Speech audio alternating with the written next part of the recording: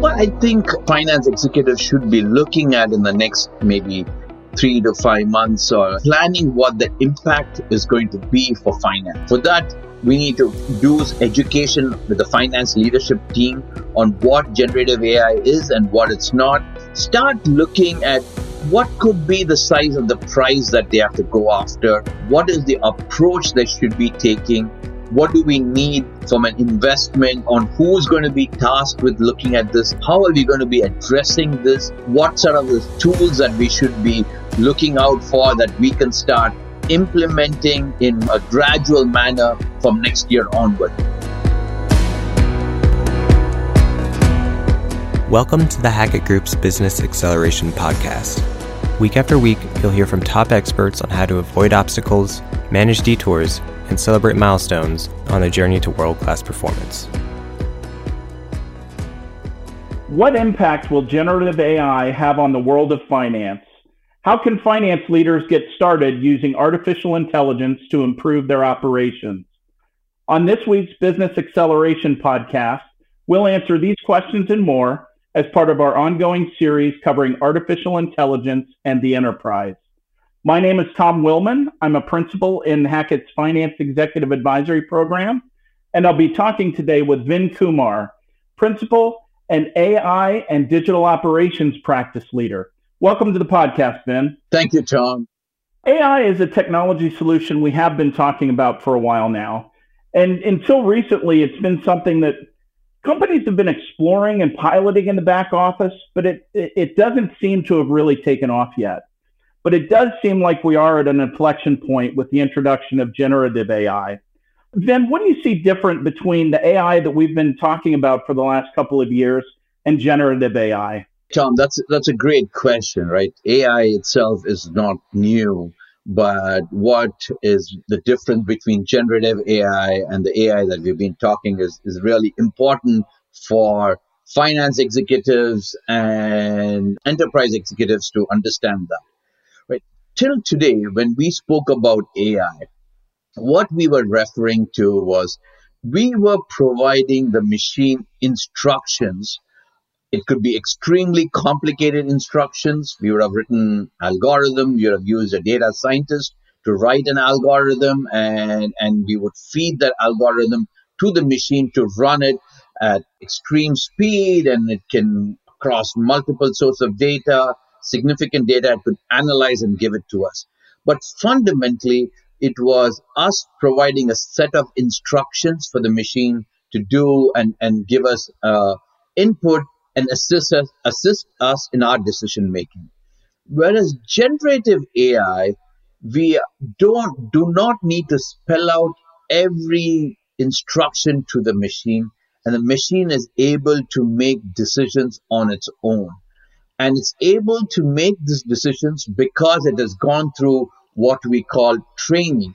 It has been trained on a particular domain. It could be in audit, it could be in legal, it could be in a regulatory filing. It's been trained on that particular domain. So it's got the ability to make its decisions on its own without us giving it all the instructions.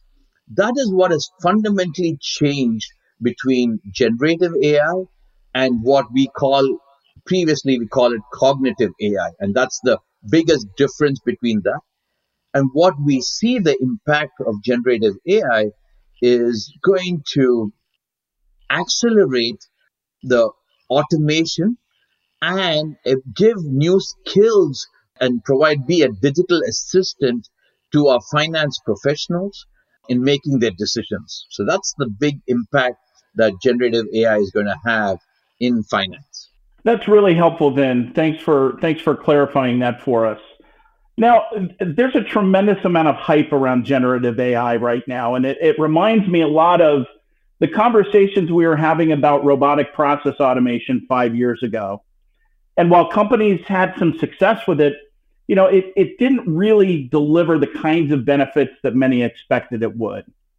And I was reading an article the other day that, recent data is showing that, the most well-known generative AI solution, ChatGPT, is seeing its accuracy decline. Usage statistics are starting to drop. Should we be tempering our expectations for generative AI, or do you see this being different than what we saw with RPA? A couple of things to look at. One of the drawbacks of the RPA and why it didn't meet up to its expectations was the level of specificity which we have to define exactly what the machine has to do. Every action had to be scripted. So, and we had to have complicated decision trees to decide which set of actions, what was common knowledge for us as humans to process, we had to codify it and script it out for the RPA. And that took a lot of effort, and the benefit we were getting was not in line with the effort it was taking to write that script. So there was the biggest gap to do it. So now some of that is going to be addressed, and we'll talk a little maybe in our conversation about how generative AI is affecting the impact of RPA, or is it accelerating the use of RPA using generative AI. But coming to your point and what we are seeing in what ChatGPT usage dropping is there is more hallucination happening that's giving incorrect answers to do that.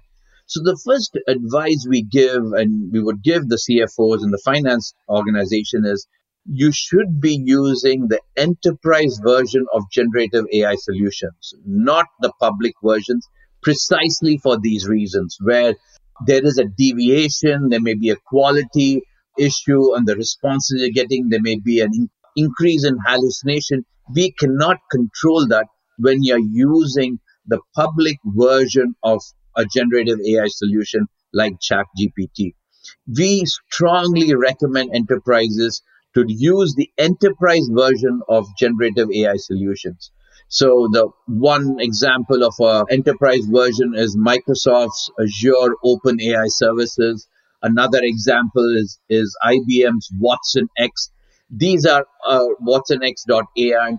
These are enterprise versions of generative AI solutions that we should be using it in an enterprise, primarily for the ability to protect from a liability, from a risk management, from the deviation in the quality of the output you're getting from the generative AI solutions, protect your own IP and your data, and that data is not used to train the generative AI solution that can be used outside of your enterprise. So for these reasons, we believe that you should use enterprise versions. Now, coming to the hype cycle, yes, we are on the hype cycle, and we are going to hit the traditional life cycle of these type of technologies. But we do believe strongly that this is fundamentally going to change how we are going to be processing and how we are going to be servicing our enterprise from a finance organization.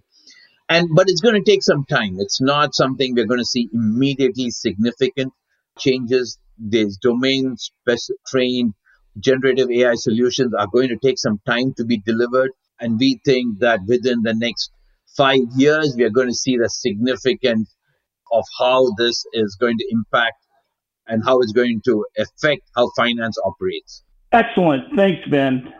Good advice on public versus enterprise versions, and appreciate the perspective on the hype cycle and the promise for the future. I've talked with many CFOs and senior finance leaders about generative AI, and there's no shortage of ideas or potential use cases being talked about in areas, ranging from planning and forecasting, external reporting, investor relations, even transactional processes like collections. But how do you envision finance leveraging generative AI? And are you seeing companies actually designing or building anything yet? So the way we are seeing companies exploring this, I should say, Tom, that when we do see clients thinking about it, they're all in the exploratory stages. As I said, the enterprise versions of the generative AI solutions have been released on a very limited basis in the industry. So it's not accessible to every enterprise that wants to use it. So it's available only on a limited version by the providers such as Microsoft or IBM to do that. Given that, we are seeing companies explore and coming up with proof of concepts, predominantly in two domains. One is what we call embedded generative AI solutions. So there are solutions available today where they are using it. Generative AI solution is embedded within other applications and that you could use to do that. For example, ServiceNow is coming up with embedded solution in managing case summaries. There is Microsoft's Copilot, which is going to be embedded in your Office products that you could use to summarize a PowerPoint or a slide into an email, or take an email and convert it to a PowerPoint slide or an Excel table to be summarized in an email. It's these tools are available. We are seeing some of that happening.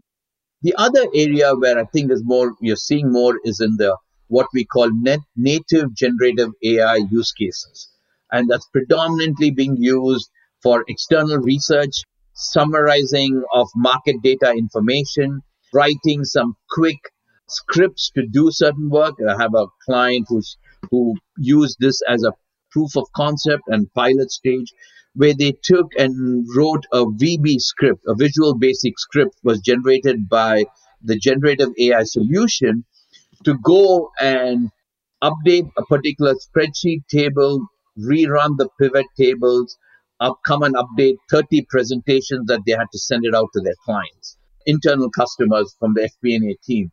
And they wrote, it could have taken maybe a couple of hours for the FP&A analyst to do it. That Visual Basic script was run. It took 30 minutes to get that script run, pilot it, test it out, and execute it, update it on the presentation, and email it. So it is possible. These are all used, but mainly as a digital assistant for kind of the unstructured work or knowledge work that we see that the finance teams are working on. So they're all being doing in the POC, in a pilot kind of, not in a full scale deployment and significant impact. That's going to come when you start using domain specialized generative AI solutions, like in legal, like in audit, like in tax, like in regulatory filings, or intercompany reconciliation, or fixed asset processing. That is still in all and exploring, in stages where companies and solution providers are developing the solution. Excellent. That's helpful, Vin. So we're still very early on in terms of companies figuring out where this is going to fit, what role it's going to play in the finance organization. So for those that are just getting started, where would you suggest finance leaders start in getting their arms around generative AI and the potential role it could play in his or her finance organization? So what I think clients and finance executives should be looking at in the next maybe 3 to 5 months or at the end of the year is planning what the impact is going to be for finance. So there are a lot of companies and finance leaders should be thinking of what is the impact of generative AI going to be on finance. For that, we need to kind of do education with the finance leadership team on what generative AI is and what it's not. How do you separate from what's there in the public versus how do you adopt it for the enterprise version? Start looking at what could be the size of the prize that they have to go after. What is the approach they should be taking? What do we need from an investment on who's going to be tasked with looking at this? Is it going to be in the finance team? Is it going to be in your shared services team? Is it going to be part of your IT organization? How are we going to be addressing this? What sort of the tools that we should be looking out for that we can start implementing in a more gradual manner from next year onwards. So that's what I would advise the finance leadership team should be focusing on the next 3 to 5 months. That's helpful, Vin. Thanks. And I suspect that to really be able to fully take advantage of something like generative AI, most companies probably still have a fair amount of foundational work to do, correct? Absolutely. I think there has to be some foundation work. Otherwise, you can't just leapfrog across all your tech debt. Certain tech debt you can leapfrog, but the foundation needs to access. How do you access your data? Where are you going to train the data? Where are you going to host these solutions? Are you, what will you build and buy? Those foundation things needs to be in place. This has been tremendously helpful for me as well.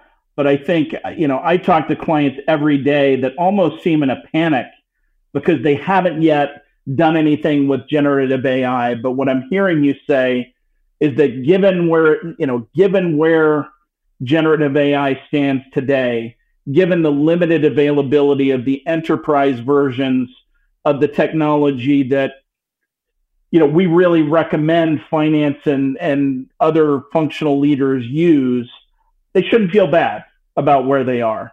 But I think you've provided some very helpful and prescriptive guidance on where they should get started to get their arms around it.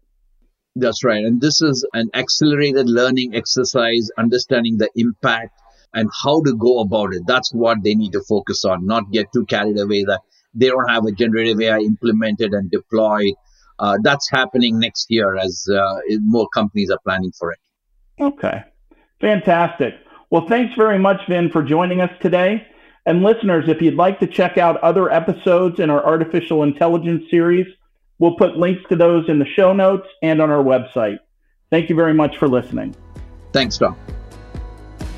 Thanks for listening.